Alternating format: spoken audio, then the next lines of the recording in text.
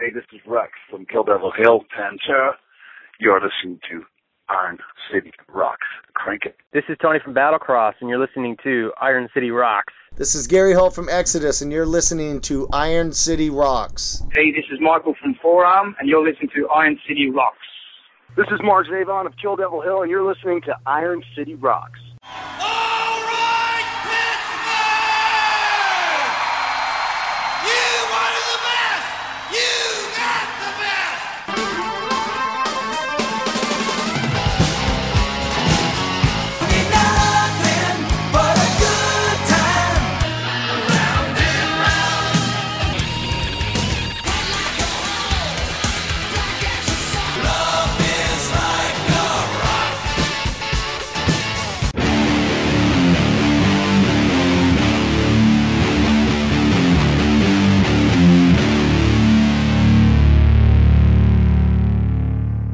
Hello and welcome to episode 222 of the Iron City Rocks podcast.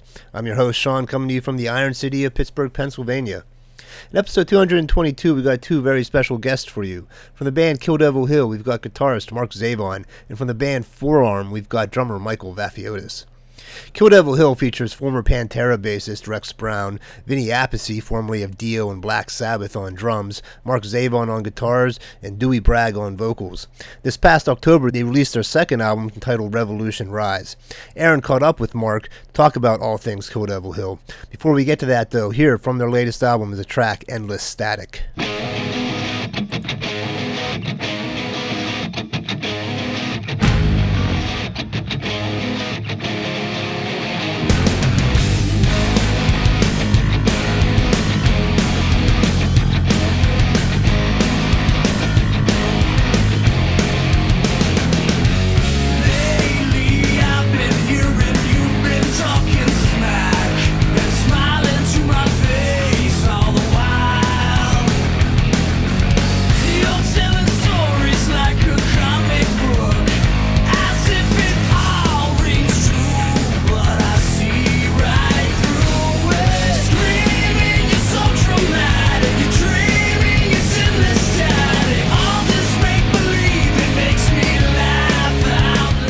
Ladies and gentlemen, I have on the show tonight Kill Devil Hill guitarist Mark Zavon. How you doing, Mark? I'm doing great.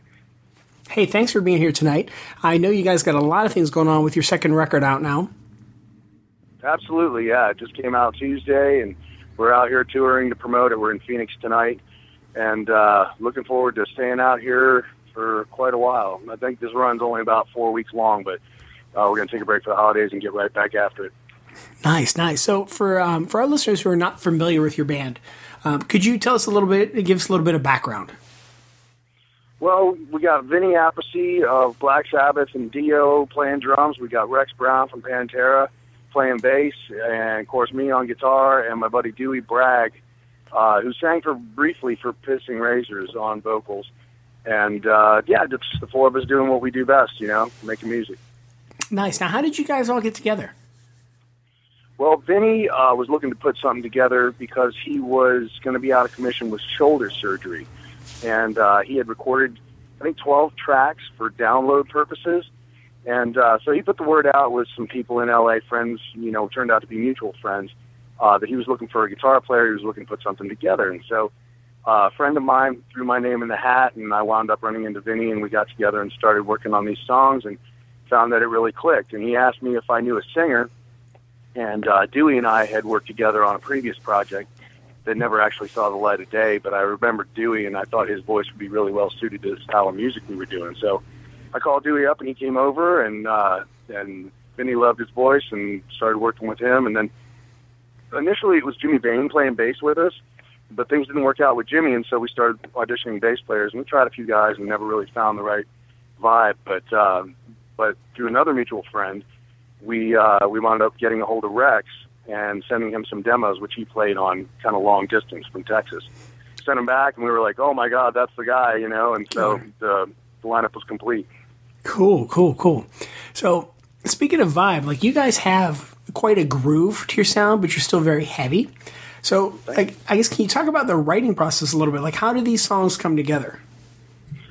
Well, they're all different. Two of the songs on the new record were actually songs that were written for the first record, and we just ran out of space.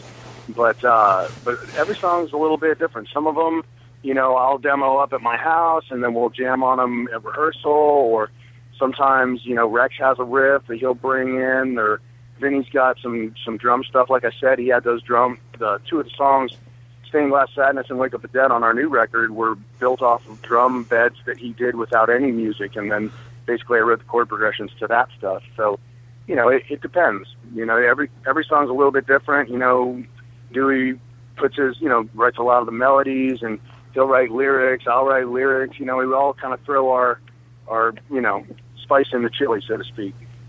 Well, and speaking of Dewey's melodies, one of the things I really liked with the tracks I've been listening to is it's heavy, it's got a groove, but I can actually understand the vocals and hear a melody.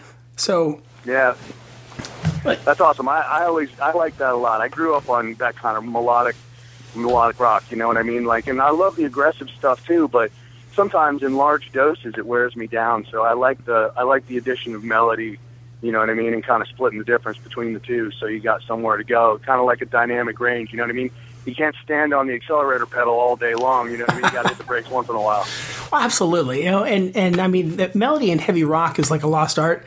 I feel like it died in the 90s, like after like Maiden would have put out maybe Seventh Son. Like, so shortly after there, I feel like melody went away. And then you had much more growls, which again, like you said, I love the growls. I love that extreme vocal sound, but at the same time, I do miss melodic vocals. Right. Yeah, I'm with you 100%. And you know, we're just trying to do, you know, what comes naturally for us. I mean, we're all kind of fans of that style of music, and so it comes through when we start writing. You know, we're not trying to sound like anything or be like anybody. We're just doing, you know, what comes naturally to us and what we like. So that's the way it comes out, and grateful that people dig it. Well, absolutely. And so, who were some of your influences growing up as a guitar player? Well, man, it's just anybody good. You know, like when I first started out, listening to the Beatles, and then got into, you know, other bands, you know, like the Who, and got into all kinds of stuff, you know. But I was a child of the 80s, you know. I grew up really my teenage years in the 80s, so all that 80s hard rock, learning all the Rat stuff, you know, and Motley Crue and all of that. And then later on, I started going back to check out the influences of my influences, you know what I mean, the guys that influenced them.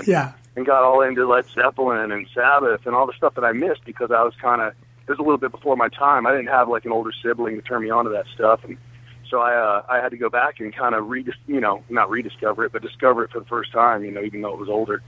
And so, yeah, a lot of, I mean, I love Zach. I love Dime. You know what I mean? I love Eddie Van Halen. Randy Rhoads is probably number one. I don't know. I mean, like, as far as guys that I've listened to and admired and tried to learn every lick here and there, you know, when I was growing up, learning them wrong over and over, you know.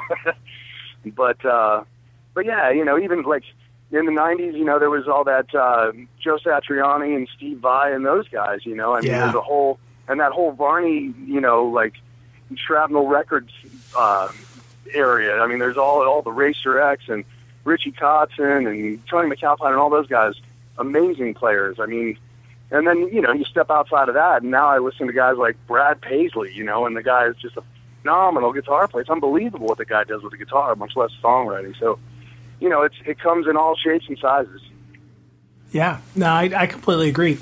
And I love the fact that he brought in all those guitar players and Brad Paisley, because he's a guy, I mean, as a metal guy, I definitely do not listen to a lot of country, but he's somebody I have so much respect for.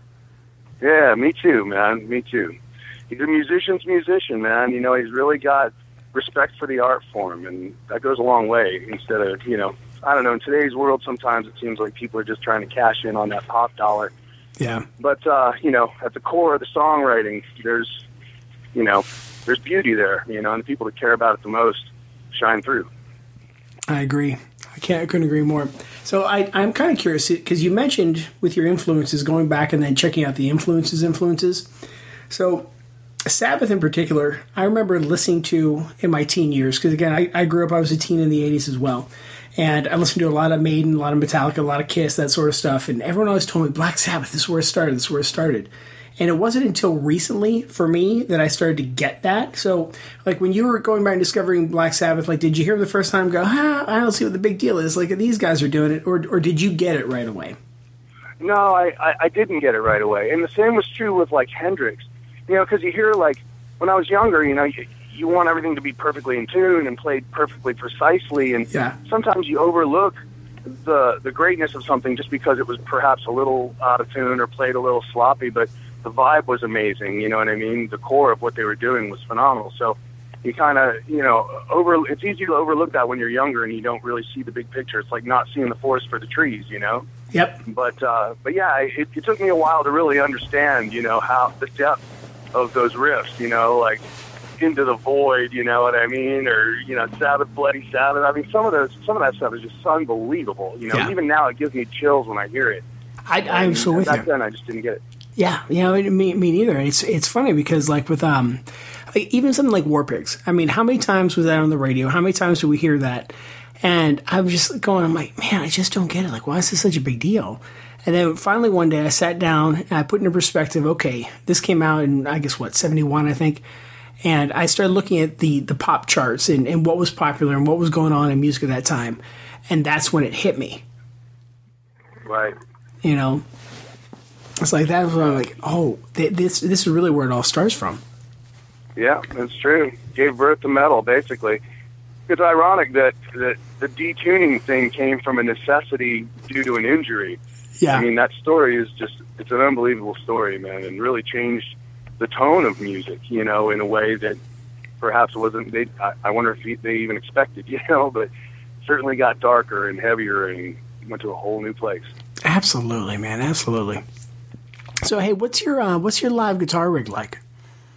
My what? What's your live guitar rig like? Right now, I've got some Engel stuff out that's just absolutely killer. I mean, it's I've got 3 stacks worth of some of their best stuff. It's 2 Invader heads and a special edition head, and you know, a bunch of cabinets, and it sounds amazing. Those things, they're like MIDI switchable, so they talk to each other, and there's a whole bunch of different channels, and they all switch together and do their thing. It's just, it took me a while to figure it out, actually, when I first got the stuff from them. I was like, oh my God, what am I trying to fly the space shuttle over here? But the stuff is actually sounding amazing. You know, I've gotten some great compliments from people out in the crowd, and our sound man's real happy with it, so, you know, I'm really excited about it. Yeah, and you got to keep the sound man happy.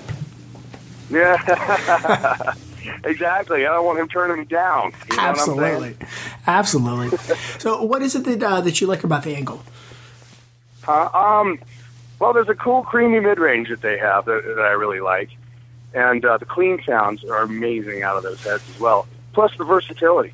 The thing is that you can program a bunch of the dip switches on the front. So there's a whole gang of switches that are basically MIDI programmable. So when you get a channel set up to the way you like it, you know, with the bright switches and the depth punch switches and all the contour, all that stuff, right? Yeah. You can program that to stick with that channel. So every time you go to that channel, all those switches turn on or off accordingly. So it's handy, you know what I mean? You can really customize and tailor the tone to your own particular voice. That's pretty killer. So is it like a digital analog kind of hybrid head? Because I'm going to guess it's still tube, right? Oh, no, it's all tube. Yeah, it's all analog. But what's controlling the circuit is the MIDI, that control feature. So it's basically just turning things on and off. It's not like there's no transistor preamps or any of that stuff. The Gotcha. circuit itself is still 100% tube guitar head. It's just Nice. the switching part of it that's the computer. Basically. Nice.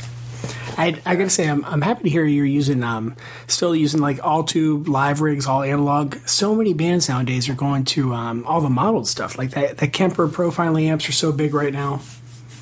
Yep, that's true, man. That's true. They're popular. And there's a lot of stuff out there now. It's changed, you know. The landscape's changed, you know. But I don't know. There's still nothing like the response of a real tube head, you know. I've played through a lot of that stuff, and I don't know. There's something about the response, the immediate pick attack response, you know, of an actual tube head that is hard to beat. I'm so with you on that. I just got my first tube amp ever as a guitar player. I've been a bass player all my life, so I've always done solid state. And for bass, I'm still a solid state fan. That's a whole other story. But finally, like I sat down and listened to all these different like model tube amps. I'm like, these sound good, but it's like there's something missing. So I sat down at my local music store, tried out just a small little 4-watt Vox, and I'm like, that's what's missing. Like, it has that bell-like high end to it. It's just so clear. I'm like, man, you can't get that digitally, you know? Yeah. And so there's companies like Marshall's making a 20-watt hand-wired point-to-point tube amp that you can crank it all the way up and get that tone that you would get from trying to melt everybody's ears with a 100-watt stack on 10. Yeah. Except you don't have to be that loud because it's only 20 watts. So it's just a whole different approach, you know? It's a brave new world. I love it. Yeah, me too. I'm loving the low wattage approach, like you said there. Like I think that's the next big thing here. Definitely. So how about guitars? What kind of guitars are you playing live? On this tour, I've got some SGs out with me, some 24-fret Gibson SGs and EMG pickups, sounding great. Nice. Now, are anything special about the SGs, like a standard model, custom model, any custom tweaks you've done? Well, I always set them up my own way as soon as I get them, but, I mean, my main one I had for years is an SG-1. It's a single pickup, 24-fret SG. They made them for like a few years in the 90s. They're really cool. Oh, yeah, guitars. A little harder to find now. Yeah, they're cool. But the one that I'm playing now, the main one, is a 60s Tribute. It's a newer one. It's brand new, actually. You can get them like at Guitar Center or whatever, but it's like a flat black color. It's got crown inlays, 24 frets as well, which is kind of something I really have to have. And then it's got a couple, I took the tone knobs out of it. I don't like tone knobs, just kind of get in my way. So I took those out, and just 2 volumes and a switch, a pair of EMGs.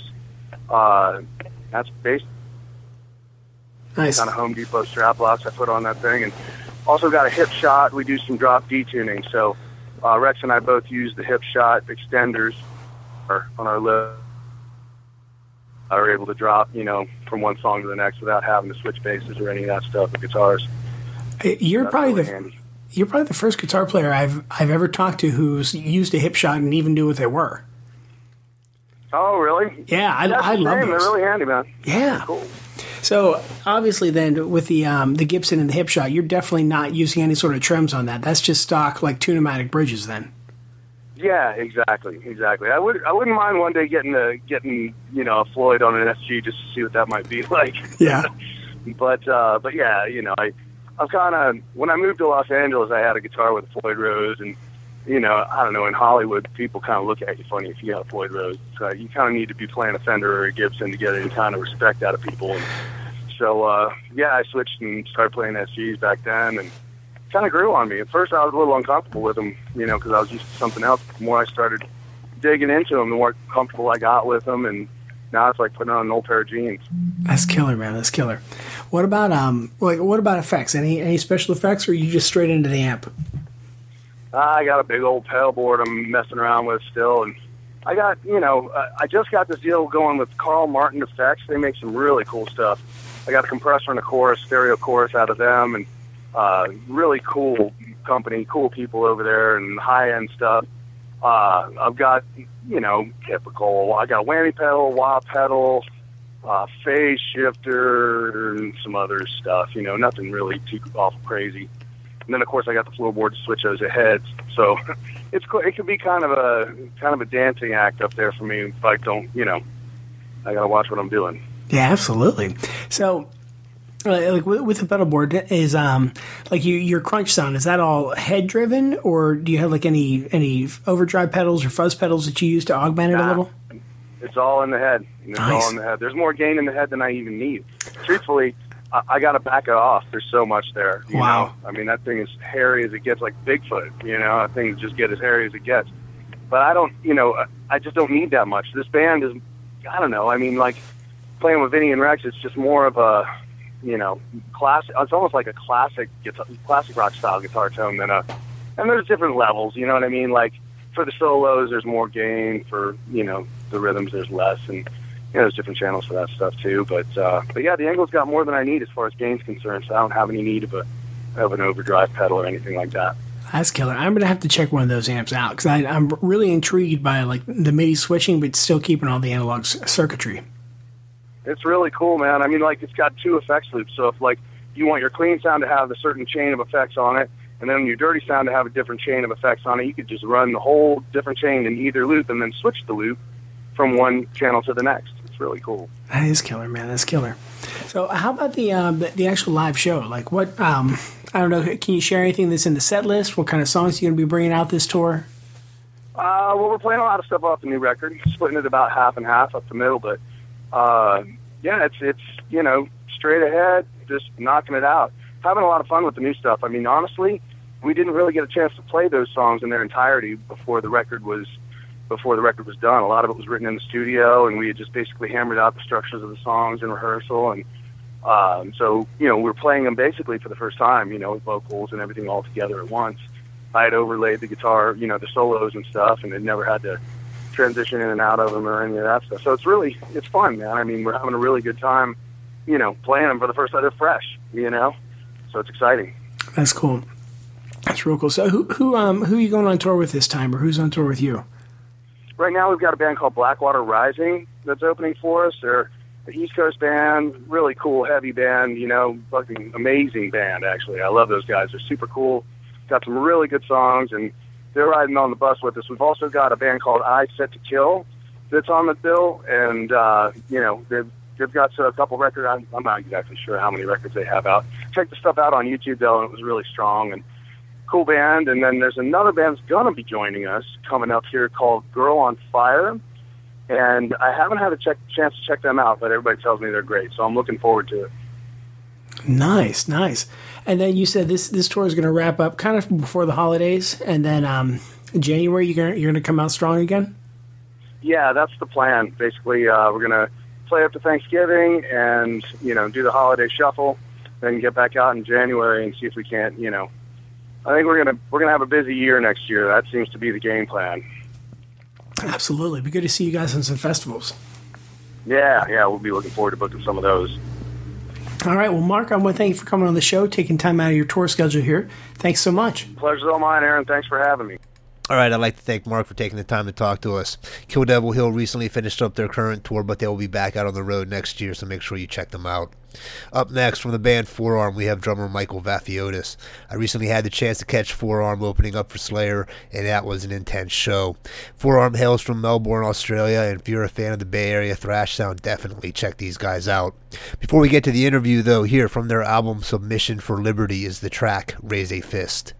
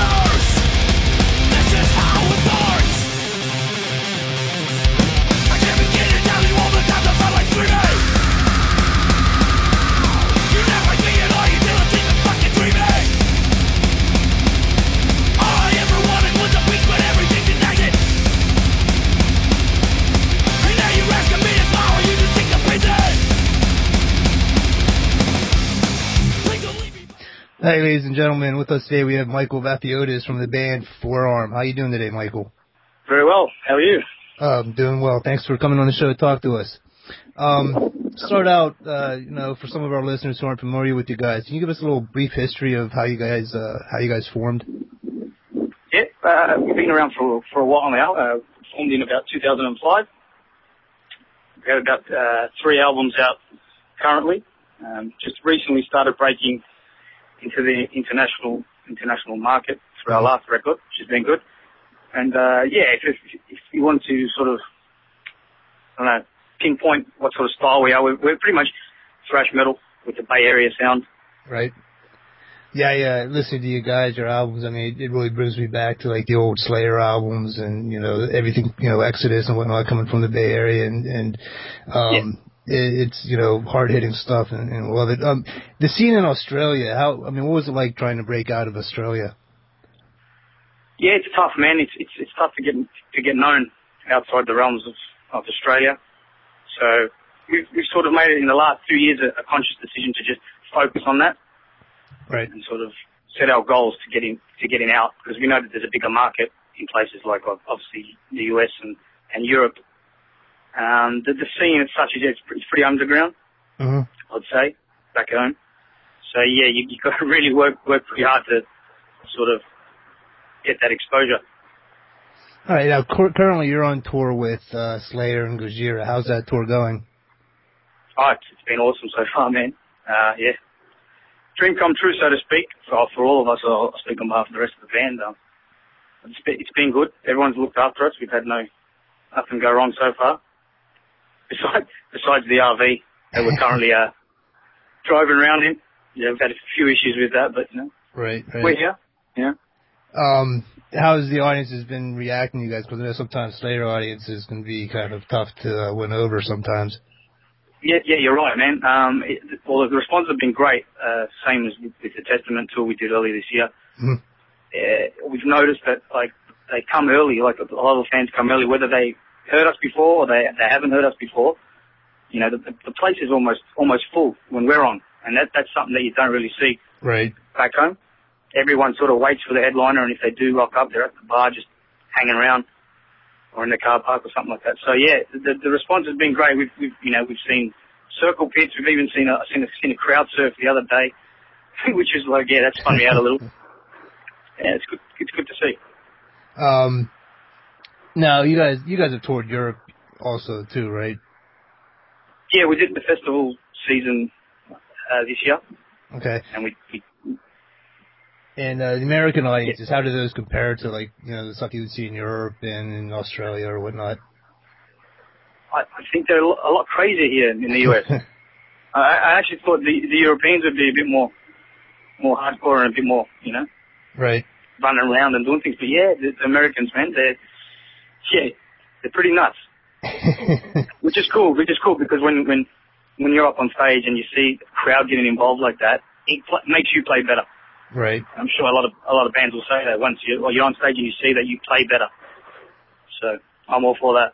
And is there any cities you're looking forward to playing on this tour? Sorry, what was that? Any cities you're particularly looking forward to on this current tour? Not particularly. I do like the smaller cities actually, when it's sort of more the crowd are more intimate, more in your face and stuff like that. And they come up and say hello and stuff like that in the street outside the venue and stuff. We get to talk a lot more than the other shows like in LA and stuff like that. So yeah, but all shows are good. I mean, you're touring with Slayer. Right. You're not going to complain wherever you play. And how big of an influence was Slayer on you guys? You guys, mentioned you were a big fan. So can you talk a little bit about all your influences and what influences Forearm? Yeah, definitely Slayer is on top of the list. It shows through our sound and all that. But yeah, the Bay Area bands. I mean, as a kid growing up, I think my first time I listened to metal was when I was 13 years old. Some guy handed me a track. It was Metallica, and I was like, wow, that blew my mind. Right. So it's like throughout all the other crappy CDs and music I was listening to, and it was just like from then on it became thrash metal. I'm kind of attracted to that energy, like you spoke about. That's what we do. It's from go to woe. It's just high intensity. All right. Now your album Submissions of Liberty has been out for about 2 years now, and it's a great album. It's really in your face. I've been listening to it a lot recently, and is there plans for the follow up? Definitely, man. Yeah, we've written pretty much every track that we want on the album. Just have a few vocals and lead stuff that we want to add to that. So it's just around the corner. We're looking at an early release next year. It's just a matter of finishing up the tour that we're on at the moment and then getting into a studio making it happen. Do you do most of your writing on the road? I mean, have you guys been touring nonstop since this album came out? Because I know a lot of bands, will release an album and just tour constantly without taking a break. Yeah, well, we had this layer tour early on in the year, so we said while we had a bit of a break before Europe and then after Europe, we did a lot of writing. Because we knew, for us, it's a bit hard to write on the road. We don't have much space and that kind of thing. And so, yeah, we did a lot of the writing earlier and so we'll just put it away and we'll get back to it after the tour. But I see, like for instance, Gojira, they're on the road and they're always writing and just making music, which I suppose they have the luxury of, the big bus and all that sort of equipment and stuff. Right. So you wouldn't be like any new tunes you'd be premiering on the road this tour as like a teaser at all, or? We have, yeah. We've been playing one of the tracks. Okay. That will be on the album, and it's been going down well. It's crowd pleaser, that's for sure. And the writing process, is it like collaborative, or does one person come with an idea, or? It's been basically myself and Danny, the vocalist, guitarist. Right. We do all the writing. So we get together at his house and just go through tracks and all that. We used to have a different way where I would come up with a lot of beats first, and then he'd put guitars over it. It's a bit unorthodox kind of method, but it seemed to work for the first two albums. Then on the third, we sort of mixed it up a bit. He did most of the guitar work first, and then I laid down the drums.